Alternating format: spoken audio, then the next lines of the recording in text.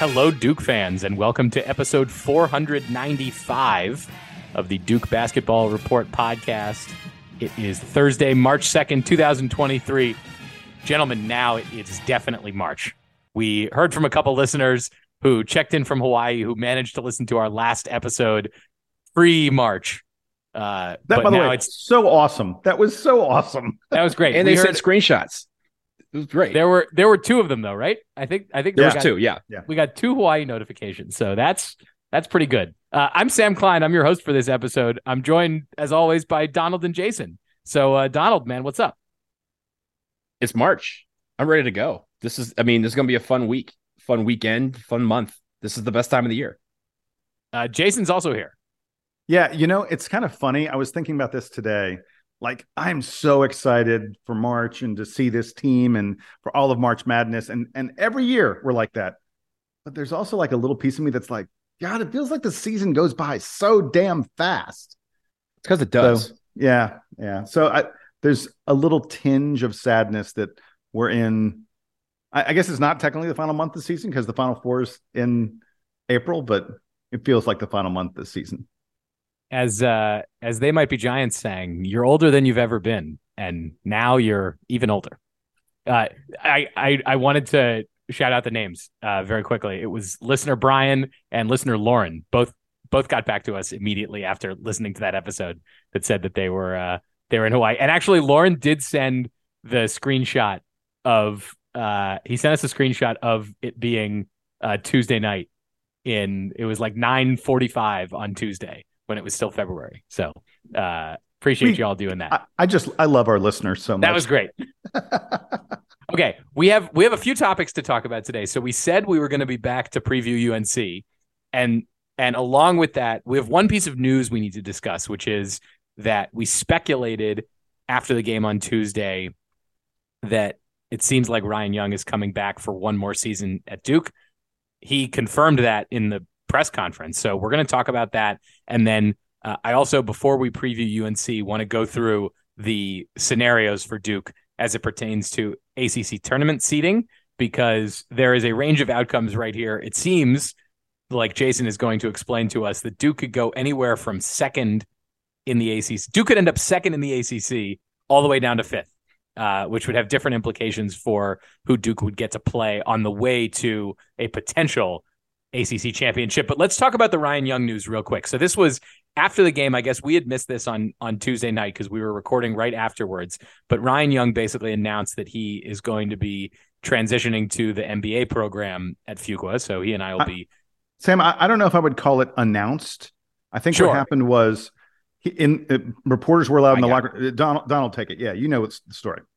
Yeah, so normally, for those of you out there during COVID and for maybe a year or two after COVID, whenever there were any post-game media availability for players and coaches, it was always via Zoom, and it was always selected players. If we won the game and Jeremy Roach had 20 points, he'd be one of the guys that would come out to be a part of the Zoom, and we would be able to participate virtually.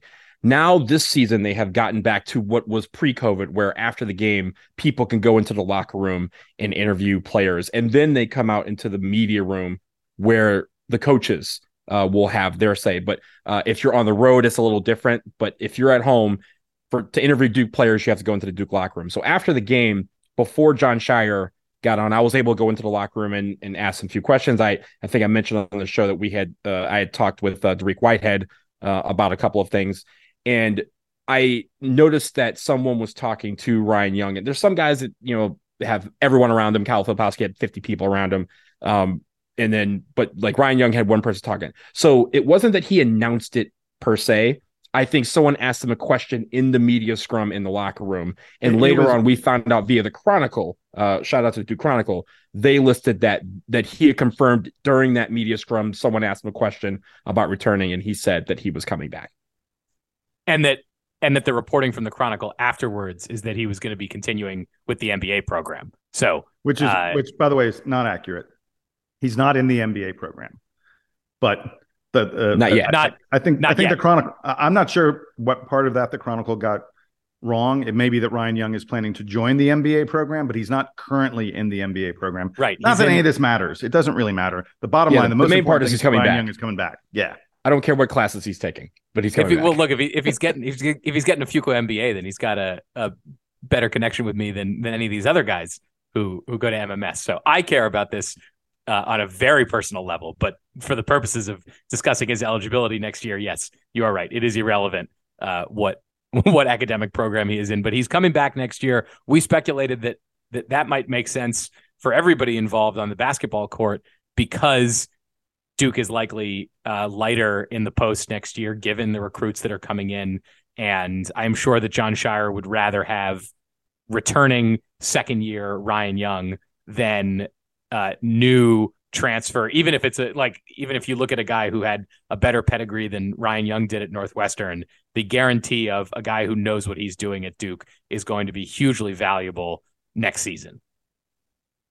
I think it's interesting, right? When we first got Ryan Young, it was mentioned then that he had 2 years of eligibility. And I think even back then, last summer, we were like, hey, this Ryan Young guy can stay for a couple of years if it works out. And I think it's great, honestly, that over the last couple of years in this new era of the transfer portal, we have gotten at least one guy per year that, you can kind of say that was a successful transfer. I mean, we had Theo John last year, and then this year, I think Ryan Young exceeded expectations in some ways, right? I think when we entered the season, we thought Jake Grandison would be the transfer that would be the most successful of the trio, but Ryan Young, I think, has emerged as the clear winner of that debate. But I think also you're right, coming back next year and having someone with a veteran presence, someone who, again, has been a part of the program and knows what Jon Scheyer is all about. As we get some more freshmen into this mix, some other transfers will maybe enter this mix. But I think we're going to have, he can be one of those guys that can be a captain. He can be a leader. He's already demonstrated that on the court many times during the season. There's times where if, Jeremy Roach, who was our, lone official captain on the floor, Ryan Young is the one that assumes that leadership responsibility. So to have that return, I'm sure the coaching staff, Jon Scheyer, I think is going to be super happy about that because, again, that continuity that we talked about last week, that is kind of, the goals of this new era of Jon Scheyer, that continuity is going to continue under Ryan Young, and he will have, the leadership qualities, he'll have the capabilities, and he'll be probably a big part of that rotation, which I think is going to be great. So I'm going to tell you something about Ryan Young. There are about 2,240 players who play enough basketball in college basketball that they are sort of qualified to get onto leader lists, they've played enough minutes that, they're worth considering for various statistical awards and the such. 2,200 at latest count is 2,242. That's a lot of different players. Ryan Young is 10th in the nation, not top 10 teams, top 10 players in the nation at his ability to grab offensive rebounds, at his offensive rebounding percentage. And he's been there all year. It's been, that's when, we've had some metrics that ebb and flow. That has been a constant all year. And also, Jason, I think earlier in the year, for about maybe through like the end of January, he was one of the top 15 in offensive efficiency too, top 15 players in the country in that regard. Oh yeah. His numbers are ridiculous. So in addition to that outrageous offensive rebounding percentage, he's hitting 69.7% of his field goals in the season, 70% of his field goals, 19th best among all players in Division I basketball. That's insane. And let's be clear, Ryan Young does that while taking some difficult shots. He's almost always guarded. He's usually putting it up from a difficult angle, with another big man on him. He has the 8th best offensive rating according to Ken Pomeroy, which is it's a complicated efficiency metric. It's not strictly shooting percentages and stuff, but it's a measurement of efficiency. He's number 8 in the country according to Ken Pomeroy. He's really great at drawing fouls. He's one of the top players in the ACC in terms of the number of fouls he draws, and he hits 80% of his free throws. Good God. What else could you want from a big man? I'm so thrilled that this guy is going to be back. He's not the most athletically gifted guy. By the way, he blocks a lot more shots than you would think. But he's not the most athletically gifted guy. He's not aesthetically pleasing to watch on the floor, but he gets the job done. He hustles. He's always working really hard. He plays smart. I think he's an ideal candidate to be a captain next year as well.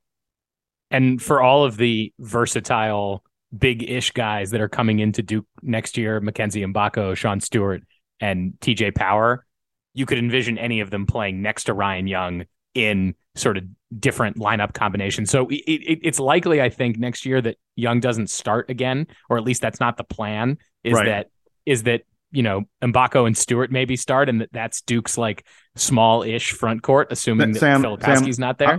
I'm just going to say you're writing off Kyle Filipowski too fast.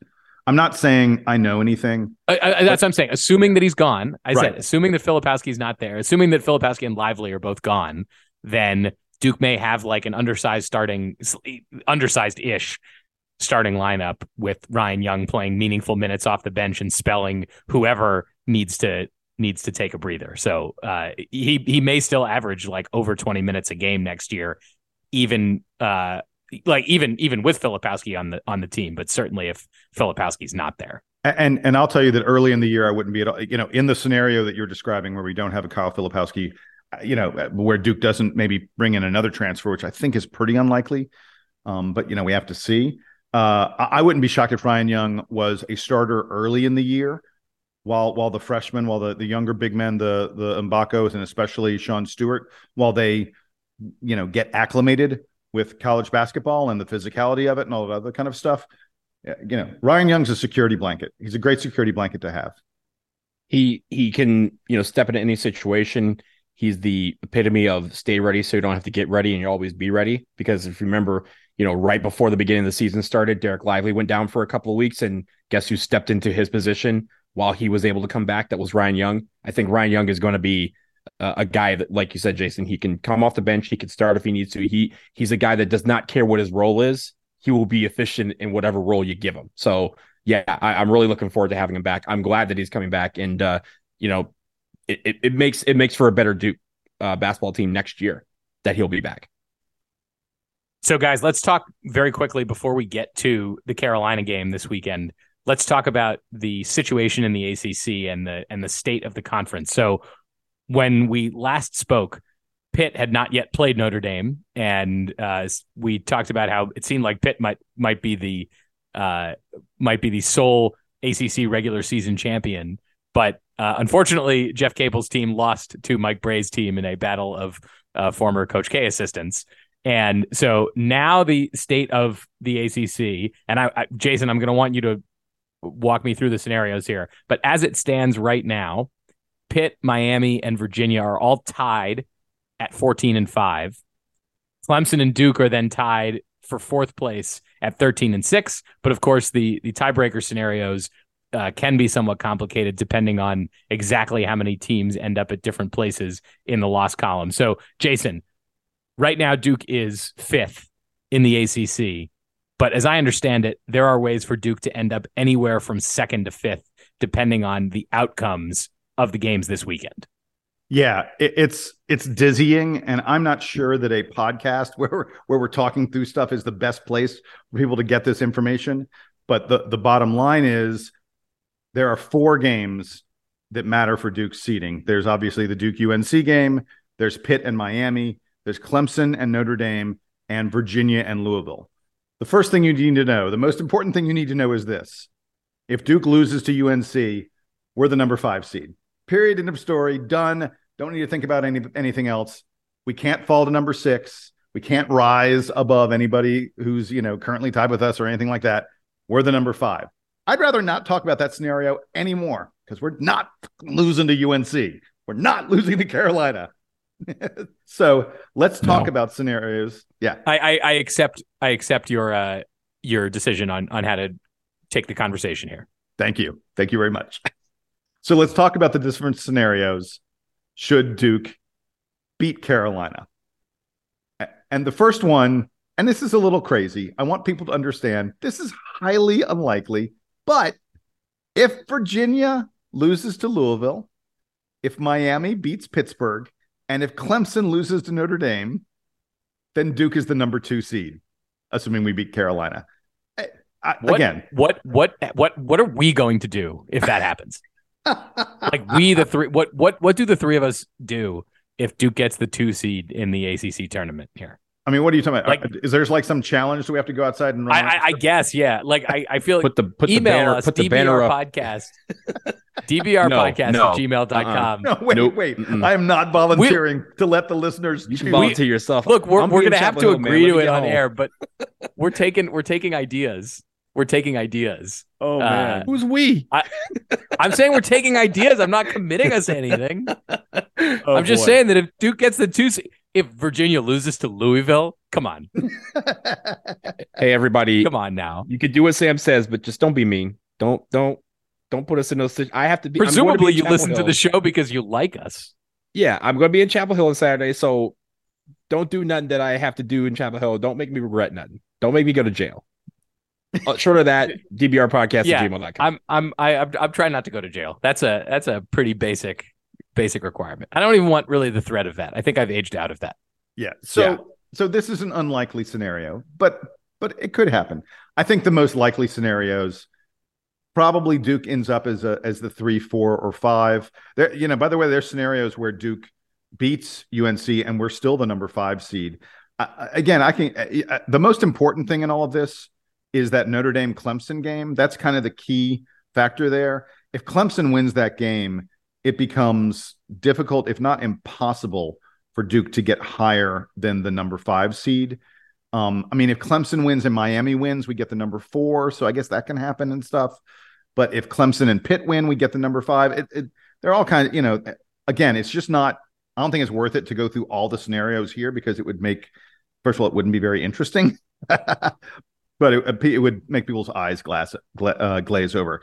The thing I wanted to say about all this, though, I'm not, this is going to sound crazy.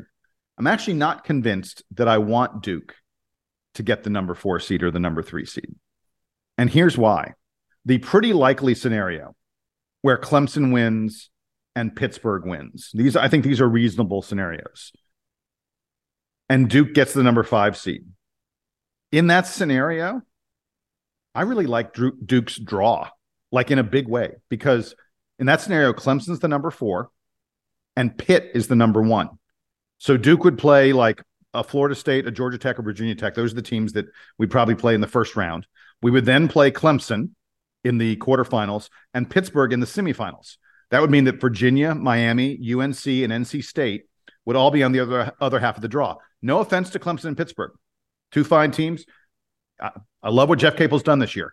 But if you ask me, Virginia, Miami, UNC, and NC State are teams that I fear more than I fear Clemson and Pittsburgh. So, again, in that scenario where Duke is the number 5, Clemson's the number 4, and Pitt's the number 1, which is a fairly likely scenario, I really like Duke's draw a lot. So, for those out there, there's a lot, like Jason said, there's a lot of ifs, ands, or buts when it comes to all these scenarios, but let me boil it down very simply. If you are rooting for Duke to get the double bye on set or in the tournament, obviously the Duke winning part is part of that. But if Clemson loses, we are at least a 4. That's how it boils down. Everything else kind of confuddles itself into maybe 2, 3, or 4. But if Clemson loses and Duke wins, we have a double bye somewhere on that side, and we'll be playing in the quarterfinals, and we don't have to play until next Thursday. That's the simple scenario. On the other hand, Jason, when it comes to sort of the outcome here, and I don't want to game it out too much because it's like, what's the point of this? Let's just play some basketball games. I would like for Duke to get an opportunity for one more quad 1 win and one fewer quad 2 or even quad 3 loss. I don't know that, like, outside of the first round in the ACC tournament, that Duke would be on pace for a quad 3 game, but getting another quad 1 win would be great for Duke. So whether that's playing Virginia at some point, playing Pittsburgh at some point, playing North Carolina again, my preference here is that Duke gets, in addition to the game at Carolina, which should be a quad 1 opportunity, getting one more quad 1, because when you look at Duke's looking ahead at the NCAA tournament, Duke's rating in the net Duke's got a pretty bad record against in their quad one games, and those are the toughest games. Those are the ones where you're playing the best teams, and they're more of those games are going to be on the road the way that the net is designed. But Duke has a pretty lopsided negative record in those quad one opportunities, and that limits Duke's seeding in the tournament. So my hope here is that Duke gets, in addition to the Carolina game, which will be a quad one opportunity, one more quad one opportunity so that they can improve that seeding potential in the tournament. Because right now you could sort of see a scenario where like Duke loses this game to UNC, they lose an inexplicable first round game in the ACC tournament, and then wind up with a 7 seed in the NCAA tournament. It could be worse than that. It could be worse than that, yeah. But if Duke beats Carolina, and then let's say they beat Pitt and Virginia on their way to an ACC tournament, even if it's not the winning the whole tournament, but to get to the final, Duke could end up being like a 4 seed. I feel like there's a huge range of outcomes right now, given knowing that there aren't that many games left, but that they could have a huge impact.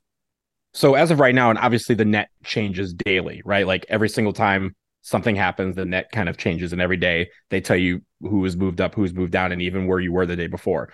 As of right now, because at a neutral site, which is the ACC tournament, a neutral site, 1 through 50 in the net are the teams that are eligible to be considered quad one. And right now in the ACC, there are only 5 teams that are quad one at this point: Duke, Virginia, Miami, NC State, and UNC. Pittsburgh is at 55th. So it's funny. You might actually want in a way, you kind of want a Pitt to win so that if you do play them in the tournament, they are a quad one opponent at that point. But also, again, as the tournament progresses, the net will change every day with those as well. So you could have a team. And if Pitt beats Miami and Miami falls out of the that's quad one space, but I mean they could fall out. It doesn't really matter because Miami would only fall. The place where it would matter is whether Miami's in the top 30, and that's only whether they're a quad one or a quad two. Actually, wait, on the road. Well, but this is why it's silly to talk about, because there's also so many combinations. But remember against Miami, when we lost to Miami, we lost so bad that they rose 9 spaces, and our win against them at home became a quad one win, but then the next day became a quad two win. So it's going to change daily. So I wouldn't necessarily focus on that, but the idea is to beat everybody in front of you. And we're going to have an opportunity to beat 1 or 2 of the top teams in the ACC if we're going to go all the way to an ACC final ACC victory. Last thing I want to mention really quick about all this stuff, and it's almost not worth rehashing, but I'm going to rehash it anyway. If the refs make the proper call against Virginia and Kyle Filipowski hits 1 out of 2 free throws, then Duke is currently in first in the ACC. Literally, like right now, we would be in first. We would have the tiebreaker on any one of those other teams that are in contention, and we would be in control of our fate. If we merely beat UNC, we would win the ACC outright. So just so silly that we didn't How get do you that really win. feel about it? I'm pissed. I'm pissed. You're right. And by the way, Sam, in that scenario, like literally the refs are costing us a seed line right now. If we had that victory at Virginia in our back pocket, Duke's seed line would be at least 1 point, 1 seed better than it currently is. And we would be in line for a top 4 seed in that scenario. If we win the ACC, for sure we would. There's a lot of things that could have happened, right? Like even when you look at it, right? Like John Shire probably gets more votes for coach of the year in the ACC. Kyle Filipowski and some other guys might get more, first team ballots, because if you're doing this for a team that wins the regular season, then those teams usually get the benefit of the doubt with regards to the votes that they get for postseason awards. But at the same time, there were some other games where, if we had made our free throws, we would have lost those games. So it's here nor there. I get the angst about going back to the Virginia game and even the Virginia Tech game. I'm still pissed about those two, but we're in the situation we're in. There's only one scenario I have left. It's go to hell, Carolina. Or Duke could have hit 75% of their threes at Miami, and they would also be in contention for first place. That's it. just so close in so many ways. Guys, let's take a break. Speaking of the games this weekend, let's take a break and talk about that Carolina game. It's, of course, the final game of the season. So we will be back to preview that very shortly. Stick around.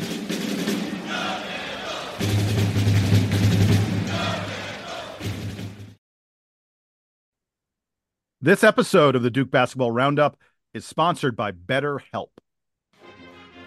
Springtime is the season that's supposed to feel like a new beginning. We have better weather, and it feels like everyone gains a boost of energy. However, for many, leaving winter behind doesn't always mean that their mood lightens up with the extra sunlight. We all carry around stress, and that stress can build as more events get added to your calendar. That's certainly true, Donald. And with the amount of social gatherings increasing with the improving weather and more daylight, there's more pressure to be on when you're interacting with family, friends, coworkers, even strangers, even when stress has you a little bit down. And for some, getting advice from a therapist can help you tackle some of that stress without affecting you or the people you care about. That's what BetterHelp is all about. It's entirely online, and it's designed to be therapy that's convenient, flexible, and suited to your schedule. You just fill out a brief questionnaire and get matched with a professional, licensed therapist. And you can switch therapists anytime you want. So if you're thinking of starting therapy, give BetterHelp a try and find your social sweet spot. Visit betterhelp.com/Duke Roundup today to get 10% off your first month. That's BetterHelp, HELP.com/Duke Roundup.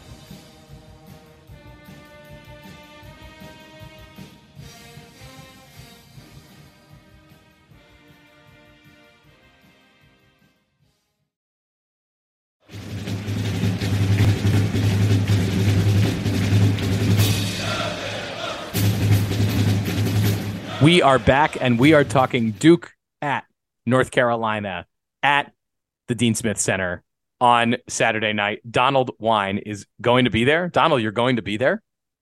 I'm going to be there. Yeah, it's a funny thing. I was telling one of my best friends from college, the last time that I went to the Dean Dome was the only time I've been to the Dean Dome, and that was back in 2004, the Duhon layup. The Duhon game. Yes, I was at that game, and that's the only time I've been there. So it'll be interesting to step back into the Dean Dome for the first time in 19 years. I went to one Duke UNC game at the Dean Dome, and it was the Trey Jones game. So, yeah. or you could call it the Wendell Moore game. It was the Trey Jones affair, I would say. So that was I'd like to think that I'm 1 for 1, and I don't need to go back. I did go back for an inter-school Duke versus UNC Business School basketball game that was at the Dean Dome. And was that as exciting as Trey Jones and Wendell Moore? I was louder at that game than I was at the varsity game, I will say, because at the varsity game I was there with my dad and we were sitting and we were being polite. Was that at the Dean Dome or was that it might have been in Carmichael. It was probably in Carmichael. It might have been in Reynolds. The business school. Was it in Reynolds Coliseum? Anyway, it was in Reynolds. It was in Reynolds Coliseum. I know. I actually do think it was in the Dean Dome. I don't remember. I'll have to find out. If anyone went to business school with me and was at that Blue Cup game, was it at the Dean Dome or was it at Carmichael? Please email us, dbrpodcast@gmail.com. Let's talk about the game on Saturday, though. So, of course, I don't need to remind you, but it is always fun to remind you that Duke has already beaten North Carolina once this year. That game, of course, was at Cameron Indoor. It was about a month ago. It'll be a month ago exactly by the time they play on Saturday. So since that time, Donald, can you tell me how North Carolina has fared in the time since they lost to Duke? I see more losses on their resume than probably they would have anticipated or they would have liked. Yeah, so since they lost to Duke on February 4th, which, Sam, as you mentioned, will be exactly a month when we hit the floor again, they've gone 4-3 since then. They lost to Wake the very next game, but they then beat Clemson after that. They had 2 losses in a row to Miami, NC State, and then they've recently won 3 straight. So the thing about what they've been doing lately, it's been weird, right? And Jason, I know you've seen some of these games too. It seems like some days they just don't like to shoot the basketball well. I mean, their effective field goal percentage has been dead last in the conference. They can't shoot 3-pointers well. They're terrible at that. Of course, we talk about this against Duke. They have some guys that like Caleb Love who will just go off against us, and that you kind of have to expect that. But I want to rehash a couple of stats from the last game that I mentioned after the game that I think are important. The last game, as we remember, was 63-57. It was the third fewest combined points in a Duke UNC game ever over the course of history. So I'm going to remind you, of the 10 Duke UNC games with the fewest combined points, Duke's record in those games is 10-0. We have won every single one of those games. So we kind of want it to be a low-scoring affair, but it starts with the defense. They need to show up on this one, put a ton of pressure on the guards, keep Armando Bacot off the free throw line. If you remember, he had 2 free throws very early in the first game and then didn't have any the rest of the game. He had one more the rest of the game. He shot 3. We kept him off the line, rebounding. We won the rebounding battle. We have to do that again. UNC is always a good rebounding team, both on offense and in defense. And hopefully, we can make some threes, because I think that's where the pressure mounts for UNC. UNC in some of these losses have had teams not necessarily shoot them out of the gym, but shoot them to the point where they have to respond. And like I said, they're traditionally not great this year at shooting threes to catch up with people. So if you're going to force them to shoot more threes where they're not good at shooting threes to catch up in the game, then you're putting a lot of pressure on them, and that's going to, again, drive the scoring kind of way down for them. So those are the things that I've seen over the last, month or so. And I think for UNC, they're obviously their last home game. They want to go out with a win against us. They want to right the ship and avenge the things. The energy is going to need to be there, and I think it will be when it comes to Duke UNC. It's always present. But I think in this shooting execution, shooting decisions are going to need to be key. Moving the ball around are going to need to be key. But at the end of the day, it comes down to 3 words: defense, defense, defense. The one game on Carolina's schedule that I'm curious about is from last week. They beat Virginia 71-63 at home. And speaking of shooting, this was a game where I guess Pete Nance decided to put on Brady Manick's jersey or something, because in a year when Pete Nance has not been nearly what was promised to Carolina fans, he goes 4 for 4 from 3, he scores 22 points, just lights up the Cavaliers. Jason, I know we were keyed into that one. Can you talk a little bit about Carolina and the shooting and any other kind of numbers that have supported their recent performance? Yeah, their last 2 games. And I'll be very clear. We got to hope that this does not happen to us in a big way. Their last 2 games against Florida State and Virginia, they hit 14 out of 29 3-pointers against Florida State. They hit 10 out of 22 against Virginia. That's darn close to 50% on threes in each one of those games, and that's on high 3-point volume. If Carolina hits 50% of their threes against Duke, we're in trouble. I'm going to be real clear about that. But that was so out of character for this Carolina team. I can't even tell you. They're just not a good 3-point shooting team. They're one of the worst 3-point shooters in the country on the season, even including those 2 games where they hit nearly 50%. They're still only 31% on their threes, this season. And they're also one of the worst teams in the country. They're terrible at forcing turnovers, 344th in the country at forcing turnovers. So here's the crazy weird thing about Carolina. So we said, lousy outside shooting team, lousy at forcing turnovers. Do you know 2 things they do really well? They're great at not turning the ball over, and they're great at not giving up a lot of 3-pointers. So it's like this weird juxtaposition with them that, like, the things they're really bad at on one end of the floor, they're really good at that same thing on the other end of the floor. It's kind of crazy. So they're terrible at forcing turnovers, but great at hanging onto the ball. They're terrible at shooting threes, but they're really good at preventing teams from hitting 3-pointers. Not in terms of like your percentage, but what they're really good at is keeping opponents from actually even taking a lot of 3-pointers. It's also worth noting in terms of numbers and analytics, this Carolina team, we've mentioned this before, but I'm going to bring it up again because I think it is really significant. They are not a great offensive rebounding team. We've seen a lot of Carolina teams that were just dominant on the offensive boards. That is not this Carolina team, but they are a really great defensive rebounding team, one of the top 15 teams in the country at grabbing defensive rebounds. And that's going to be a key battle in this contest, because if you've watched Duke play at all this season, you know that Duke is an outstanding offensive rebounding team, is a huge part of how Duke scores points, because we're just frankly not a great shooting team. The battle between Carolina giving up offensive rebounds and Duke trying to grab them will be one of the really, really interesting things to watch in this game, and could be the determining factor in all of it.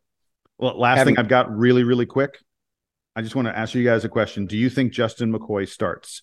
I ask this because Justin McCoy is a senior at UNC. He plays very, very little for them. He's had an injury-riddled career. But by tradition, North Carolina, in their last home game, starts all their seniors. They would have to sit either RJ Davis or Caleb Love. I'm guessing it would probably be Caleb Love, just because RJ's the point guard, sort of harder to have him out. But I'm wondering if Hubert continues the tradition that has been at Carolina forever and a day of starting the seniors, in which case the one senior who doesn't already play a ton for them is Justin McCoy.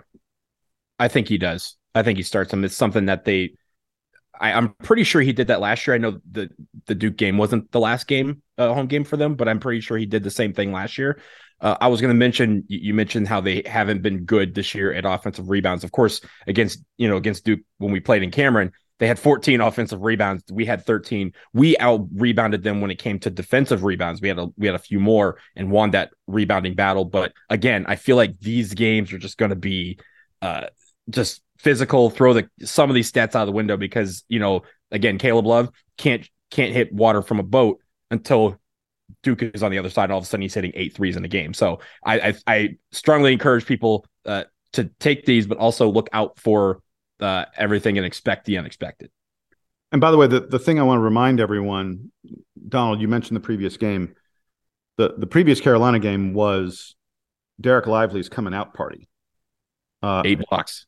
Eight blocked shots. And Armando Bacot, who one of the front runners for ACC Player of the Year. I think Tyree Appleby is going to win ACC Player of the Year, but Armando Bacot is up there in the running. He's certainly going to be a first-team All-ACC player. Did nothing. Remember in that Duke game? I forget the exact number, but it was like the final 12 minutes of the game, or final 8 minutes of the game. He didn't take a single shot. Derek Lively absolutely owned him in a very, very big way. First of all, I'm going to say it. You know that Bacot is looking forward to having this matchup again. That he's going to have a little extra fire in his belly as a result of how much Lively dominated him last time. But that's a huge, huge key to the game. If somehow Lively is able to contain Bacot again, Carolina is going to need to be this great outside shooting team that has shown up a couple times this year, but for the most part, they are not, if they're going to have a chance in this game. On the offensive rebounding, the first game was one where Duke managed to pull down 33% of their offensive rebounds. I hope that, and look, you said, Jason, Carolina is one of the best defensive rebounding teams, highlighted, of course, by Armando Bacot. I'm hoping that Duke is able to notch an even better offensive rebounding performance. That's going to be a key to, making sure that you get shots and buckets against the hostile crowd. Yeah, you mentioned the percentage. Carolina usually gives up 23% of misses as offensive rebounds. Duke usually grabs 37% of their missed shots. So 33 means we came closer to our number than they came to their number. And it's a huge one to watch. I think that 33 number, 1/3 of shots, is a good metric. If we can get to that, I'll feel good about our chances. So Jason, you mentioned in the last game, the drought that Armando Bacot had at the end of the game. He had his last field goal attempt with 12:17 left on the clock. And for 8 of those minutes, he didn't even touch the ball. So let's be clear. I'm pretty sure Armando Bacot is going to touch the ball this time around in the last 12 minutes of the game. But it was one of those stretches where for some reason, it was a combination of UNC didn't go to Armando Bacot, but also Duke's defense on the perimeter was so effective in that game. They had to take last minute 3-point shots or last minute falling away hook shots that, made it where they couldn't get the ball into Armando Bacot in time for him to take a shot. Duke also got Bacot into foul trouble in that first game. Bacot ended the game with 4 fouls. And so that also, and he had him early. Yeah. So that contributed to the difficulty in feeding him. Jason, I know you've got one more topic before we get to it. I did confirm that last year in their final home game, North Carolina played Syracuse, and they had Ryan McAdoo was one of the starters, and he was a not even a role player. He was a pure bench warmer for them for 3 years. So yeah, and let's be clear. It only means that person plays for the first 2 or 3 minutes at the most. But hey, for Justin McCoy, I'm sure that'll be a nice moment. It's an opportunity to jump out to a lead. If I like Coach K didn't do this, but of course Roy did it, and it seems like Hubert is following in the tradition. So Duke should take advantage of that. Like if Carolina wants to be sentimental, Duke should be getting easy buckets, and we know how much Duke likes to get easy buckets at the beginning of the game. I'm looking at you, Derek Lively. All right, Jason, give me one final point on this Carolina game on Saturday. Okay, it does not relate to the Carolina game, but in the course of doing my research for the game, I was looking at all kinds of statistical stuff, trying to find interesting stats, and I came across a couple of things that I just wanted everyone to hear very quickly. Dariq Whitehead. Do you know that Dariq Whitehead is the top player in the ACC in terms of three-point percentage in conference games? Conference games only, Dariq Whitehead is 28 of 60. That's 46.7% in ACC play on three-pointers. So tip of the hat to Dariq Whitehead. And then I found another really cool stat. I hadn't even really noticed this before now. Mark Mitchell. We've talked a lot about his defense, that he is a great defender. Mark Mitchell is a great defender without fouling. He's one of the 40 best players in the country at fouls per minute. You know, how many fouls he commits per minute he's on the floor. He's 6th in the ACC in fouls per minute. And it's worth noting, virtually all the guys who are ahead of him are players like Joe Girard of Syracuse. You know, they play a lot of zone. They play mostly, they're guards. They play on the perimeter. They're just not in there banging bodies, trying to get rebounds and being physical on defense the way Mark Mitchell has to be as a forward. For Mark Mitchell as a forward to be one of the 40 best players in the country in terms of the number of fouls he commits is kind of an unreal statistic. So I just found that. I was like, God, it blew me away when I found that number. And he's doing that while a lot of times, especially recently, he's been guarding the best perimeter player on the other team, right? The guy who's usually involved in most of the playmaking. Mark Mitchell has been one of those guys that have been like, hey, I'll lock this guy down. So this really. I feel like that's been Tyrese Proctor. I think Proctor's taken, but that's not to say Mitchell's been guarding good players, and I'm sure he will have an important assignment against UNC. It's possible he'll be on Leaky Black. I don't know. We'll see. It'll be interesting. So Donald, where's the post game on Saturday? Are we going to Topo? Are we going? What's the plan? Look, if we win, I might just go to Shooters. That might just be that's where I think that's where everyone goes. Yeah, I might just go to Cookout, give me some food, and then go to Shooters. So don't holler at me at Shooters. If you see me at Shooters, just give me a nod and keep on walking. If you see Donald at Shooters, please get a photo with him and send it to us. dbrpodcast@gmail.com. I absolutely need that. And don't be putting me in jail, man. I told you. I would look. Well, I mean, you could be behind bars at Shooters, but it means that you're in the cage. You're not necessarily in prison. I won't be in the cage. The bigger problem is like good luck getting in because the line on Saturday night, when Duke beats Carolina, is usually atrocious, and you have to get there all the way from Chapel Hill. So that could be. We don't have that clout to get into Shooters after all this time. We don't have the clout to get into Shooters. Then we've been doing it wrong. Let me make some calls for you to see if I can get you to the front of the line. Okay, I think that's it. Duke plays UNC on Saturday in Chapel Hill. Donald's going to be there. Look for him. He'll be the Duke fan in the audience. So that's great. Although if you're on press row, I guess no Duke shirt. So keep it cool. And then look for Donald at approximately 11:45 p.m. In line at Shooters. So Jason and I will be watching from afar. You won't be able to hang out with us. That's okay. I should admit, I'm not going to be able to watch this game live on television because I'm going to be at a wedding, which is neither here nor there. But I will catch up. Don't worry. Wait, Sam, I'll know what's going on. What horrible person scheduled their wedding on the night of the Duke UNC game? Oh, just somebody I went to college with. Oh, bad form. Really bad form. That's why we have phones with TVs on them. I'll have the phone. Don't worry. So yeah, I'll be paying attention. Not not to worry, but I'll also be trying to enjoy the wedding. So I'll be doing my best on all fronts at all times. So stay in touch with us. Of course, dbrpodcast@gmail.com. We will be back after that game to recap it. I don't know exactly when we will record that, but we will get to you very soon after that to talk the game, to talk ACC tournament seeding, because not only does Duke play on Saturday, but almost the rest of the ACC plays on Saturday. So they'll be finalizing the ACC tournament setup, and we'll be back to preview that, etc. So for Jason Evans and for Donald Wine, I am Sam Klein. This has been episode 495 of the Duke Basketball Report podcast. Duke Band, take us home.